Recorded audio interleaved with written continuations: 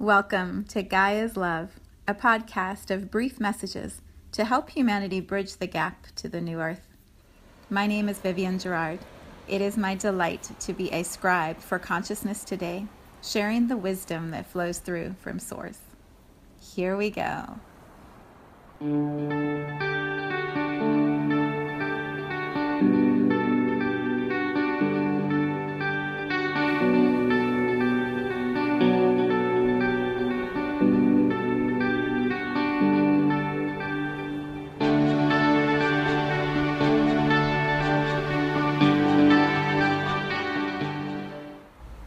Episode 301. We are starting over in the 300s. Episode 301. Here we go.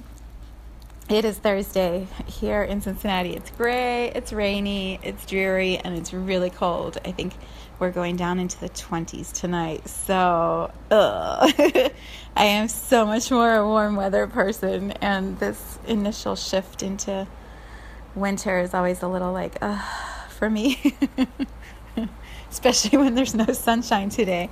I'm like, what? I could not live in a place where there wasn't a lot of sunshine. I think I would be a very, very grumpy person. So today, I have been listening to this summit. I mentioned it on Facebook, I think on Saturday. If you remember, last week, I challenged you, if you're a regular listener, I challenged you to try a Kundalini yoga class, even if it's just watching one online and doing some of the kriyas or practicing the chants, whatever calls to you. I sort of threw the gauntlet down last week on Friday, and then I think it was Friday. And then on Saturday, this email showed up in my inbox, and it was for a Kundalini yoga summit. Of course I signed up because I wanted to learn more. I have been practicing Kundalini yoga probably, I want to say it's been 2 years now. I think that's about right.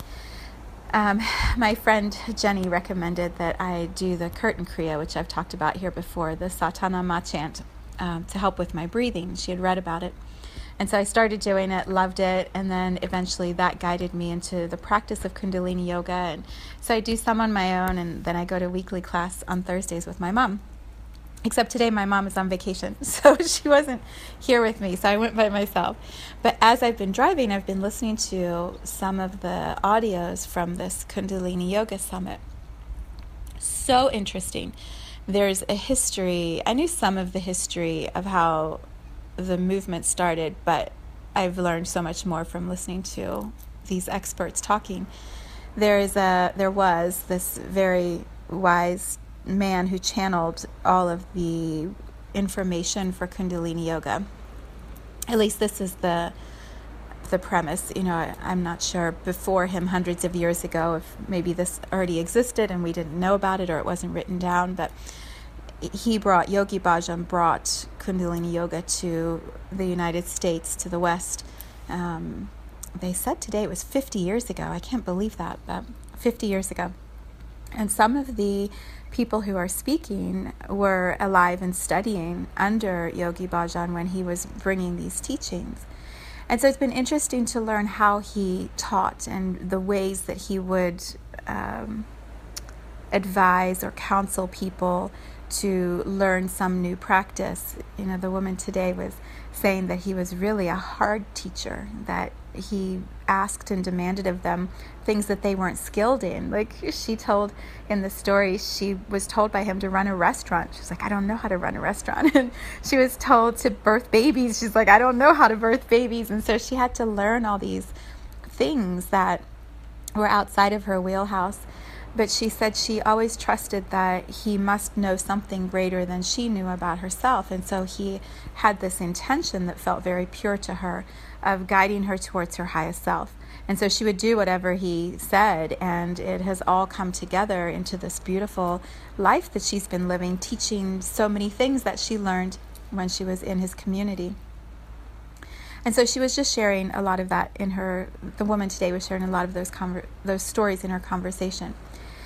She's now 77, and she's still practicing Kundalini Yoga and teaching Kundalini Yoga and traveling the world and teaching women who are pregnant how to have a conscious pregnancy. I mean, it's so cool. It's so cool what she's doing. It's so cool and so necessary. But she was sharing today this one line. She said it a few times, and it just resonated so deeply with me. She said, "How can you teach what you do not live?" Because the woman who is running the summit asked her specifically, do you still practice Kundalini Yoga every day? Are you still doing, I think it's called Sadhana, are you still doing that every morning? And I don't do that every morning. I meditate, and then I do the yoga kriyas as I'm inspired, which is more in the winter than in the summer because I like to be outside in the summer. But a true yogi, in the way that Kundalini Yoga defines it, you do your practice every morning and you do it every day, all the time. And so there's a discipline that she was describing that she has in her yoga practice. And she said, how can I not practice yoga and then go teach others that they should be practicing yoga? That's so not in alignment. How could I do that and be an effective teacher? And she said, my intention is that I do yoga every day until I decide, she said God, until God decides I'm done. I would have said till I decide I'm done, because the soul decides, I believe, when you transition. But she said, until I die, this is what I want to experience in my day, is my yoga practice. She's living the teachings. And so I was reflecting on that while I was in yoga today, watching my 70-year-old instructor kick my butt. I'm telling you, they're so strong, these teachers. They're so disciplined. They just sit there and make it look easy, and then I'm dying over on the side. But also, clearly I love it, or I wouldn't keep going back. But I was pondering that, living the teachings, and how we don't have a lot of examples. I feel we don't have enough examples of leaders who are living their teachings. And there were lots of individuals that came to mind immediately as I was thinking of out of integrity examples. I'm sure everyone knows someone who's out of integrity. But even some of the great, what I would call masters or teachers, they were still human. They still had these human lives they were living, and human emotions and desires that would get them in trouble. Trouble in the definition of, they would fall from grace.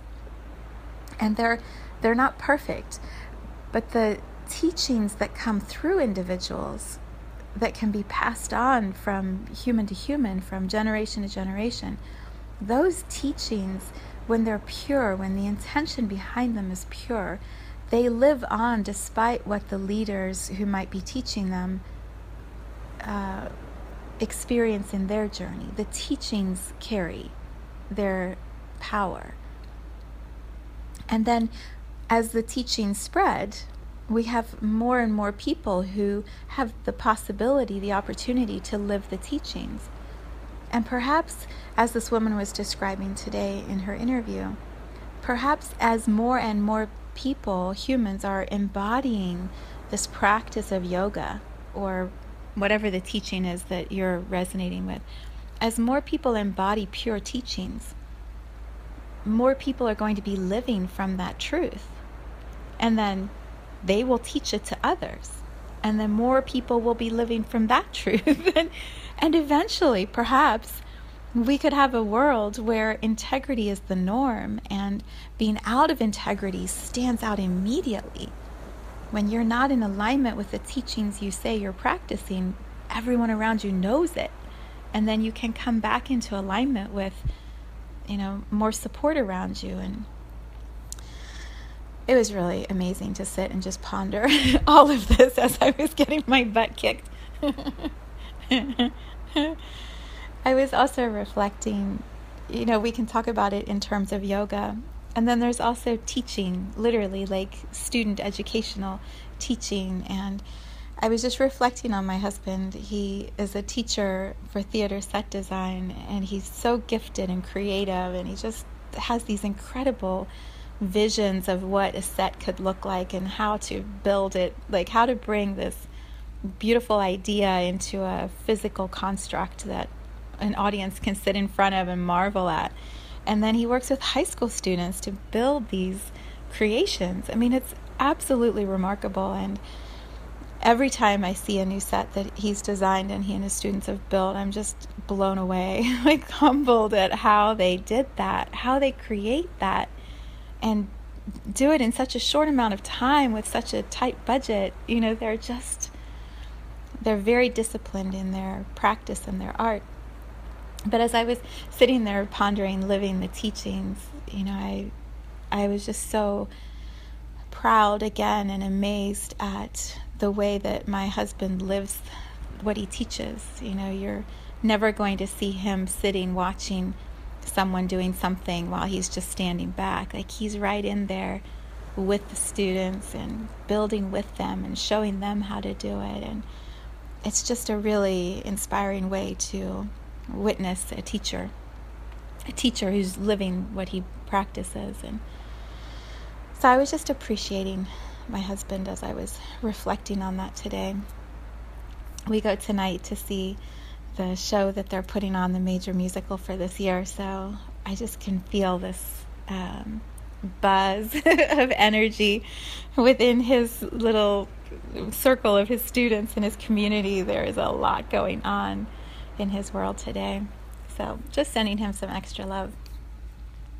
But for all of us, you know, well, and then to go back to living the teachings again for a moment. Yesterday I created an intention grid, and I was inspired to do it by one of the people in my energy gym class who was talking about how I had shared with her a while ago that, you know, intention grids are so powerful, and an experience I'd had with this young man who was teaching me a lot through an intention grid. And she reminded me of that. And so in the gym class, we were talking about how she could use an intention grid to create some structure around something she wanted to shift in her life. And when I went to bed that night, I was like, oh, it's going to be so cool for her, and she's going to have this awesome intention grid, and I'm so glad she's remembering to do that, and this will be great. And then I woke up in the morning yesterday with this brilliant idea that I should do an intention grid.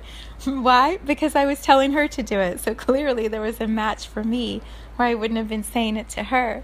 This is living the teachings. Living the teachings is also what you tell other people to do. Clearly you should look at for yourself, because if you're advising someone else to do it, there's something in you that needs to be explored in that topic too.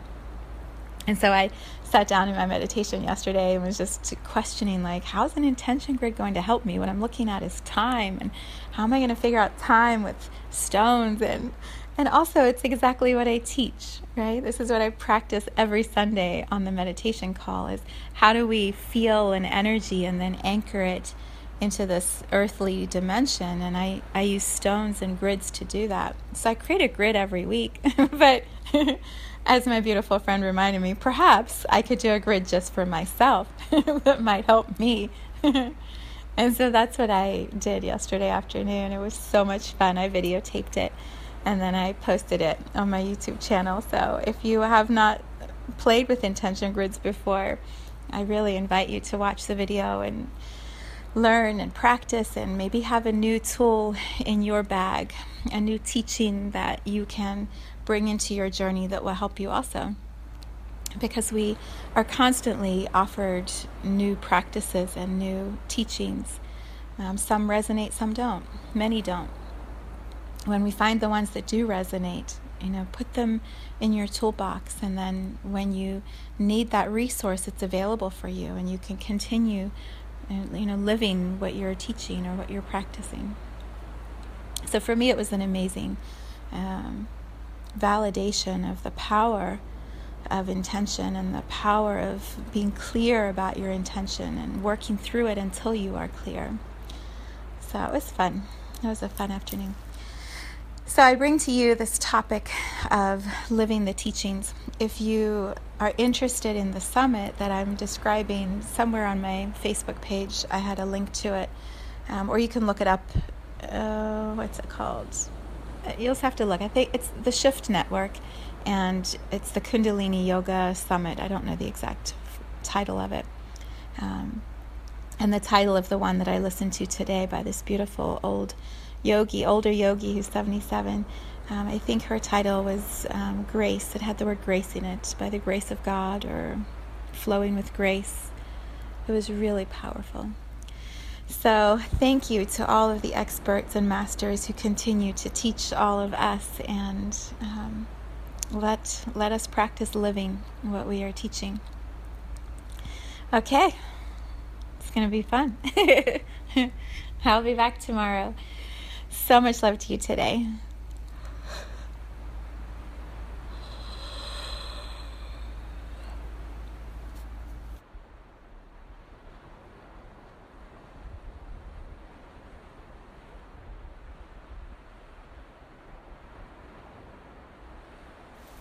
Thank you for tuning in to this vibration of pure love.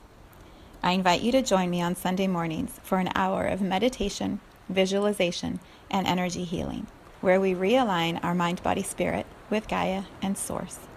You can learn more at mysouljourney.com. Let's take this message of Gaia's love out into all of our relationships and communities today. So much love from my heart to yours.